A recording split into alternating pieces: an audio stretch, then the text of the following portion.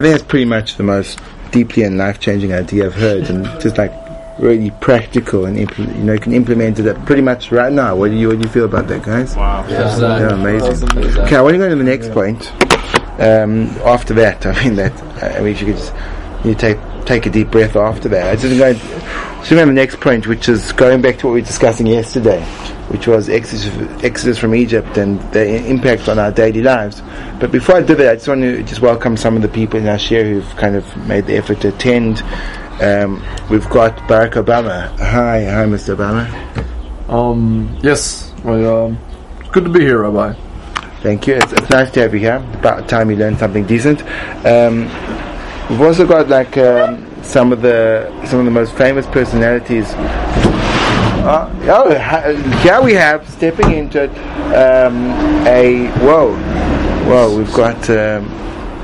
we've got an NBA champion basketball player whose name is LeBron James.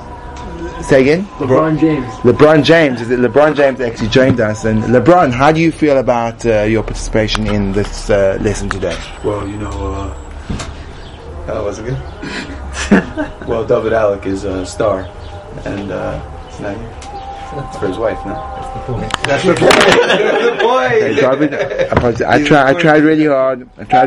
To make this more entertaining for you. Barack Obama was over here. Yeah. Zach basically botched it. He botched it, but okay. It was a good point. Yeah, you put a lot on his shoulders. I mean, the guy just walked in. Yeah, I agree with you, but then you shouldn't have been late, should you? Killed it. Yeah, your mum should have been BB Net, yeah. So what we spoke about yesterday was Yetzias Mitzrayim, and we explained that there's this continuum, that Pesach is not a standalone festival, and not only is it not standalone in as much as it's inextricably linked to Shavuos, and that is why, Ryan, did you know that the festival of Shavuot doesn't have a date? I do not. You do not, which is strange. Do you know why it doesn't have a date? Because it moves with the seasons, probably. Well, but if you think about all the Jewish festivals, right? Rosh Hashanah, Yom Kippur, Sukkot, they all got a date. Then Sukkot's on the 15th of Tishrei, and Yom Kippur's on the 10th, and Rosh Hashanah's on the 1st. Pesach is on the 15th as well. Shavuos doesn't have a date. It doesn't fall on a particular day. That's really strange. It could fall on the 5th of Sivan, it could fall on the 6th, it could fall on the 7th. It's the only Jewish festival which doesn't have a date. Now, if I would be an inquisitive Jewish scholar, I'd be saying to myself, I wonder why that is. There are people still alive today, Yaakov, who still think they're an endangered species. But I've met a couple of them over the course of my years here. They still think, and when they're given a piece of information, instead of either just dismissing it without thinking or blindly following it, they actually consider it and they dwell in it. Those are the same kind of people that aren't into the fast food industry within the world of intellectual reasoning, and they go over to the rabbi and they say, "So Rabbi, why is this?" And then when the rabbi doesn't give them an answer on the spot, they feel deeply dissatisfied. But they feel that the rabbi is some kind of intellectual vending machine. Their question is a coin that they insert into his ear somewhere, and then he'll blurt out the answer with his mouth. So when it's okay. So when the approach to the study of deep wisdom descends to that kind of level, one wonders if there's any hope. But then I look around, Yaakov, at people like you, and I see hope. Whoa. Yes, I see in your eyes, and I feel the burning sensation in your heart that the desire to know will allow you to live in a position of what's called suspended disbelief, which means the capacity to have a difficulty and just have a difficulty, and then just have the difficulty. And as you have the difficulty, like a small kernel, like a seed planted into fertile ground, it will grow until over the course of sometimes years, other times decades, it flourishes and grows into a rich and blossomed tree of deep-rooted meaning. Whereas those who are so quick to ask an answer, they digest the answer like they do fast food, and it goes in and then out of the system so promptly, never affecting the deep fundamental change that wisdom should. So let's go back to our question. Why doesn't Shavuos have a date?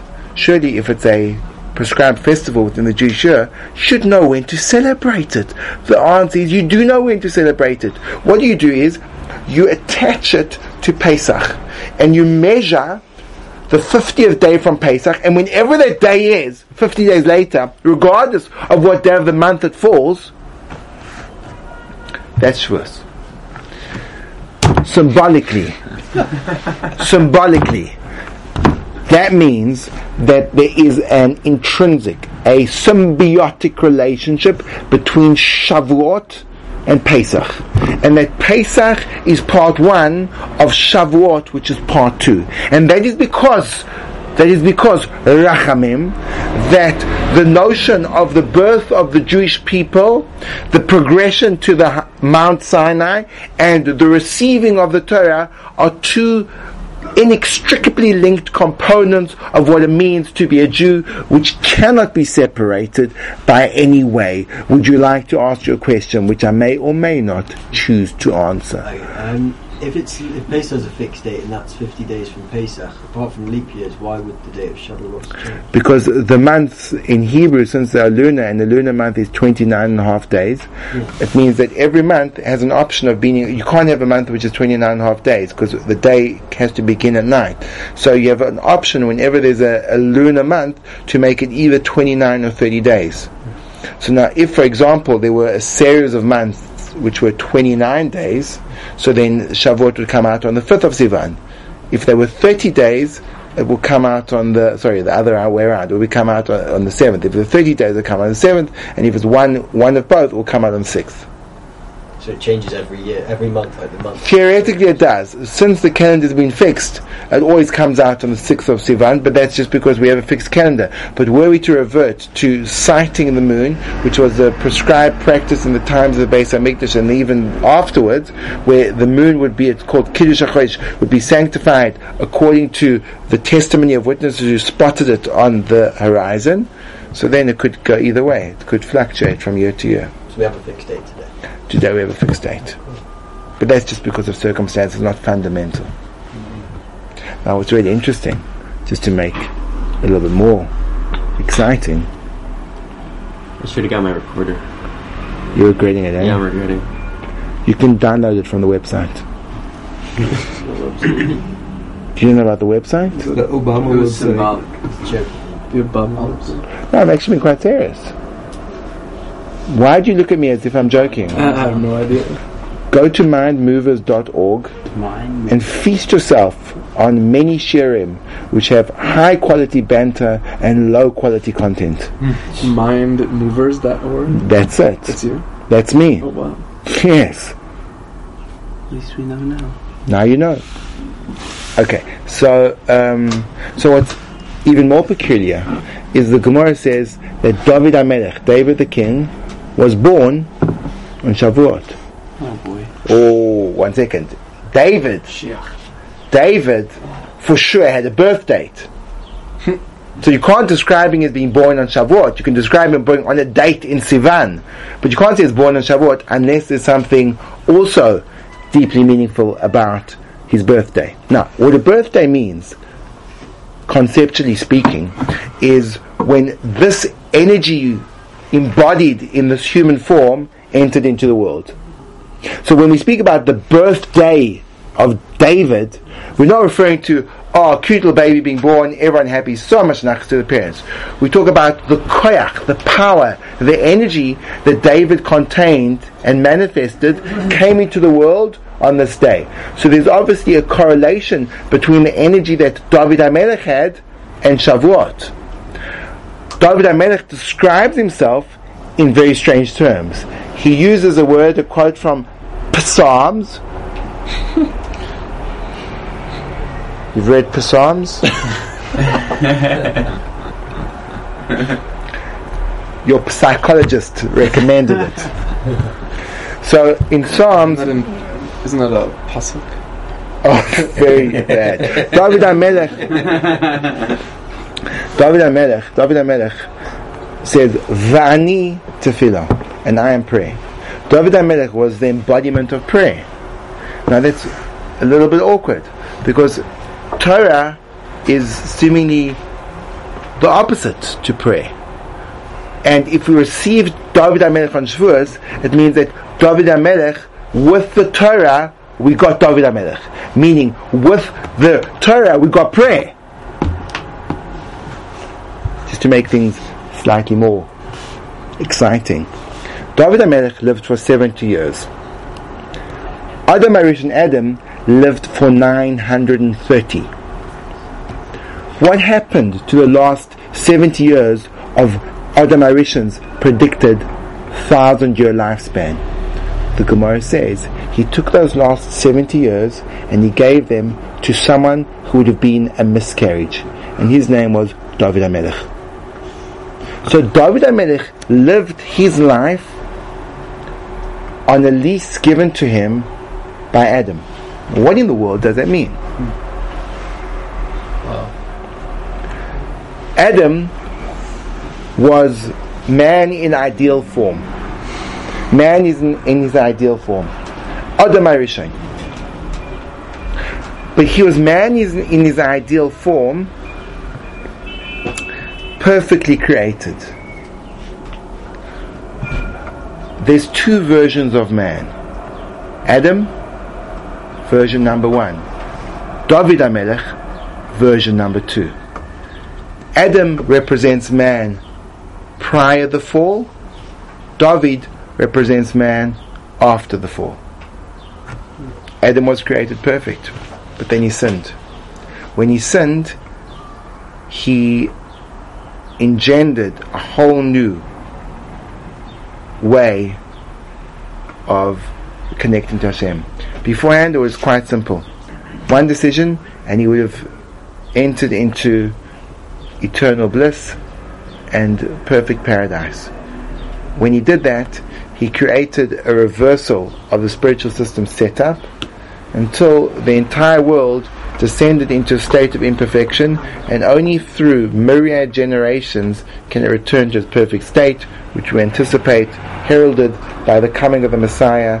And then there will be a period of total destruction, and then there will be a period of complete and total rectification, which is called Olam Haba, the world that will be. Similarly, to parallel the redemption, destruction, and recreation of the world, human beings also mirror that process. The soul is created perfect, descends into a body, and is given a small blink of time called life as we know it, whereby the person is given the opportunity to earn an eternity. Once he's been given that opportunity, he either uses or abuses it. There's a fixed amount of time given to that what's called period of struggle in this temporal realm which we know as life. It's this very narrow bridge between the soul before it enters into the body and the soul after it leaves the body. It's called life. So the soul's injected into the body comes into this world, and is given the task: achieve perfection, which you'll experience in its perfect sense only later. After this period of time given to the person to strive in this world, the body and the soul are separated.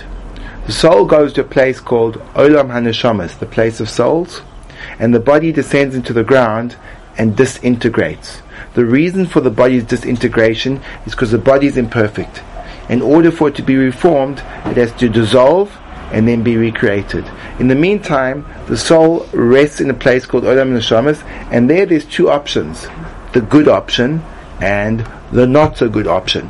The good option is called Gan Eden, and the other option is the one we want to avoid, and that's why you should think carefully about the places you choose to frequent during your Bein Hazmanim, the option that you're trying to avoid is Gehenna. That's where the soul goes, and then what happens is the soul's there, and the soul goes through either achieving its reward or Gehenna, which is a rectification process. In the meantime, the world's continuing. Then the Mashiach comes. Then the heralds in a new era, and then there's this great grand day of judgment where everyone's judged, and then the world has to also, just like the body has to die, the world in its physical sense has to dissolve, and just like the body has to be rebuilt, the world has to be rebuilt. When the world is rebuilt, then there's a resurrection of the dead.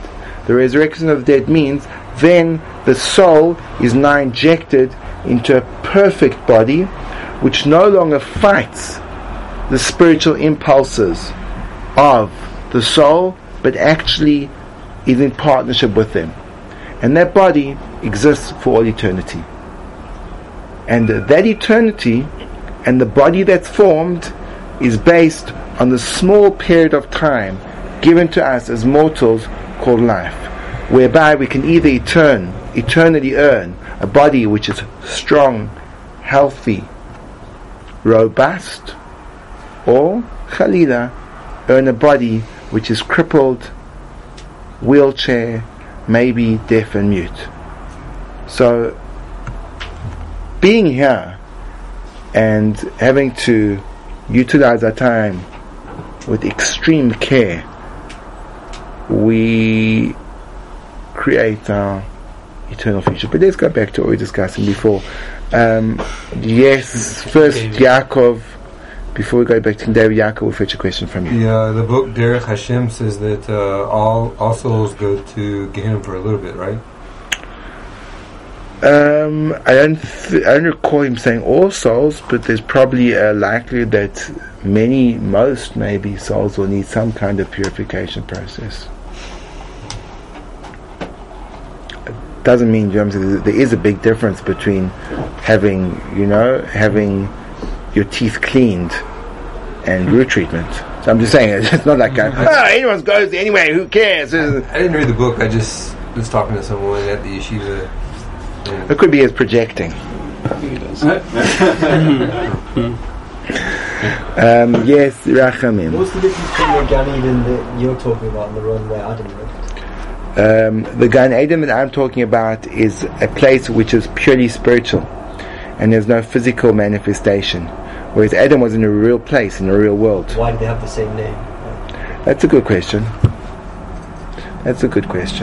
I would imagine the reason is because there's a spiritual overlap between the experience of being in this place and the experience of being in that place. What does Eden mean? Eden, as far as I know, is derived from the word which is related to pleasure and luxuriating. So it's paradise, probably would be a good way of translating it. Okay? Paradise and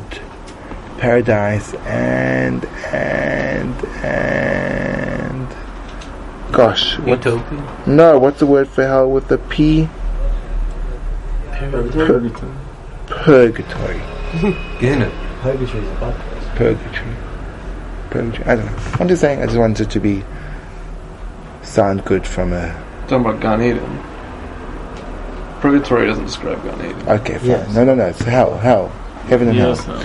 Okay, but again, we have to be very careful of using words like heaven and hell because people have got Christian associations. The Jewish approach is completely different.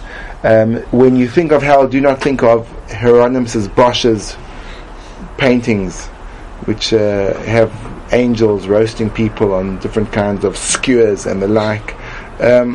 Gehenna, interesting enough, the Ramchal writes, was created by Hashem's kindness to give people that didn't utilize the chance they have in the best way to rectify what they can.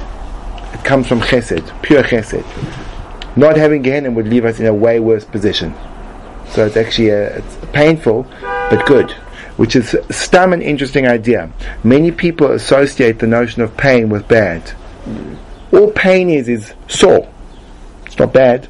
Many times people come to yeshiva and they experience intense pain. Sore? Sore, Sor.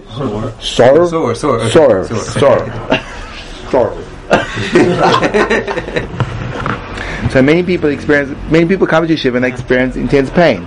Why? Because in many different ways. It could be that they've deprived of their creature comforts because they're used to living in normal, habitable conditions, and now they're taken to the slums of yeshiva world. It could be because they don't like the cuisine, and I'm using that word very loosely. It could be that they feel that there's a need for them to have their own personal bathroom facilities, and it could be that they don't like their roommates. In the yeshiva, there are a group of people, and many of them are particularly obnoxious. And if you get stuck with one of them, so then that's purgatory on earth. So that could be good.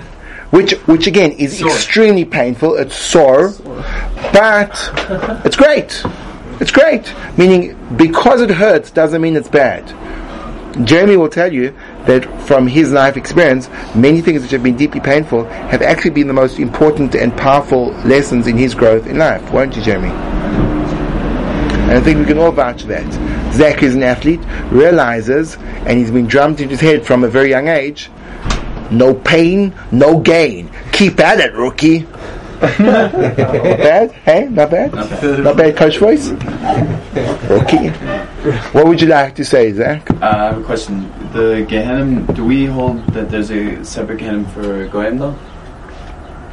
So the whole eternal nature of what's called the nations of the world seemingly functions in a very different way. There's a different purpose and a different mechanism. It's something which I don't feel qualified to go into, but the Gemara says exactly how that manifests in Olam Haba and what kind of portion that means. So I think we have to delve more into that in a separate context, in a separate share. Okay? Ronen. My question is, if you go through Gehenom, a Jewish soul, why do you have a body, like a crippled body, afterwards when you get reincarnated? Because all Gehenim does is it gets rid of the muck. It doesn't make what wasn't there. Your mitzvahs create your body. Your aveiros destroy it. So it can get rid of the plaque, but it can't create an arm which wasn't there. How do you know how much muck you have? I can tell you if you want to. You have a muck. I've got a muckometer. At this point in time, Yaakov, I would still advocate a little bit more tshuva. Next. Could Hashem not make Gehenna without the pain? Like, it would not be limiting him to say that he had to do it in a painful way. I don't know how to break this, Yerachmim, but no. I get we have to come to this world to work because our souls, but why can't Gehenna just be like he just cleans our souls and what? So there's certain axioms that we call that make perfect sense in our mind frame, and when you ask questions like that, you're trying to have a different system of thought, which is not familiar to us. So I can't answer why different systems of thought, which don't work according to the nature of cause and effect that I'm used to, work. Because they. Do you understand the answer, or like it's just we wouldn't get it? The only way I can explain it is that we, as human beings, have a intellectual capacity to view the world, and in that intellectual capacity, we've got thought structures which have cause and effect processes. So, for example, if I plant a seed, the seed will grow. Now, could it be that a seed could grow in thin air? It could be, but it would be a complete and total deviation from my perception of reality. In my perception of reality, in order for rectification to take place, just like when a person needs to he has a diseased limb and it needs to be healed, in most medical procedures, pain is a prerequisite. So too, in the spiritual healing process, pain is a prerequisite. Now, if you'd like to go just a drop deeper as to what the nature of pain is, what you could describe pain is the feeling experienced when something which should be there is removed. For example, an arm, very sore. In other words, pain is an experience of emotional pain is experienced when a person is close to you is taken away from you. Pain is always an experience of a connection which is removed. So when a person goes to a place of truth and he's lived a life of falsehood, that life of falsehood has to be amputated from him. That's mighty, mighty painful. If it's hard to lose a limb, imagine how hard it is to lose a personality. Why can't Hashem just make it that we feel good when those things happen? Like it just feels that the burden is being lifted. Because I get the whole like, Say that question says, why couldn't Hashem have created a different reality to the one we're experiencing? That's a question we can't ask. but We have to deal with the parameters. Why couldn't it be that people, when they, I mean, I can answer you philosophically. Philosophically, it's because there's good and bad, and there's choice, and good choices have got good consequences, and bad choices have got bad consequences. So if your bad choices had good consequences, so then the whole system's on its face. So you say, well, why couldn't Hashem create a system which when you did good choices it would be good, and when you did bad choices it would also be good, and it would still be relevant to do bad choices and good choices? I can't think like that. My brain short circuits because I can't deal with that type of thinking. In the thinking that Hashem has given to me, He's given me a way of thinking. Now, could He have done otherwise? Yes. Why didn't He? I can't comprehend those thoughts. No, I'm not saying that. I'm saying like just rather than making the bad good, just make the bad neutral. So like we can't appreciate anything we have in this in the next world unless we've earned it in this world. So let's say we've earned 10 marks of good, and then the bad can just be knocked off, and you just get your good. Why does it have to be that you have to? Because then there's no real consequences to bad choices. So I bet you chose badly. So what? Nothing. It's a torture. It's not torture. It's healing. When a person goes for an operation because he's got a hip problem and he suffers incredible pain for and he has to go for rehabilitation, it's not torture. It's healing. In order for the problem to be rectified, so there needs to be a cleansing of all the bad stuff that's there. In a way, like from the sounds of it, Gehenna is a pain like incomparable to anything in this world. So I mean, it's a bit extreme, you know, like burning of your neshamas. Well, no, your shamas are going to burn. There's different ways of describing the pain of Gehenna. Rav Dessler describes it as the pain of regret. The way I've just described it is a sense of loss of self, an emotional pain. There's a lot to be spoken about, but generally, the point that you have to keep foremost in your mind in order not to create a distorted focus in your Jewish practice is remember that everything Hashem does is for the good, and that even the pain is ultimately for the good. And the way I can experience it in my own life is I see that sometimes the most painful things in the areas which I've suffered have been the most productive things for me in my entire world. And actually when I look back at the pain, I'm glad that it happened. I look back at the pain with fondness, not with regret. Like learning Gemara, for example. It's painful, but when you actually break through it, the fact that there was pain actually makes the experience far more powerful. So, gentlemen, we never got on to properly defining what David HaMelech is doing with Shavuos, and why did he take those last 70 years of his life, and how does it connect to the Model Man 1, Model Man 2, and how does that then interconnect with prayer? So there's a lot of stuff which still needs to be discussed. Whether we will actually have a chance to discuss it or not is clear. We will not. Because think about this. Today is Monday. Right. Tomorrow is Rabbi Wasserman. Wednesday is something else. And Thursday we could still have a shir, but the chances are it's the last day of Zman, and I have a strong suspicion that if you all try, we could be here and wrap this up. Let's do it. Masa guys are going to be at the Dead Sea on Thursday. But Masa guys are going to be at the Dead Sea, so Let's do it. So those who are not Masa guys will have the advantage of mindmovers.org. Oh, I'd just like to thank you all for attending today, all our special guests, and I think it's really kind of you, Bibi, to come here and spend your time with us. And thank you all, and I bid you farewell.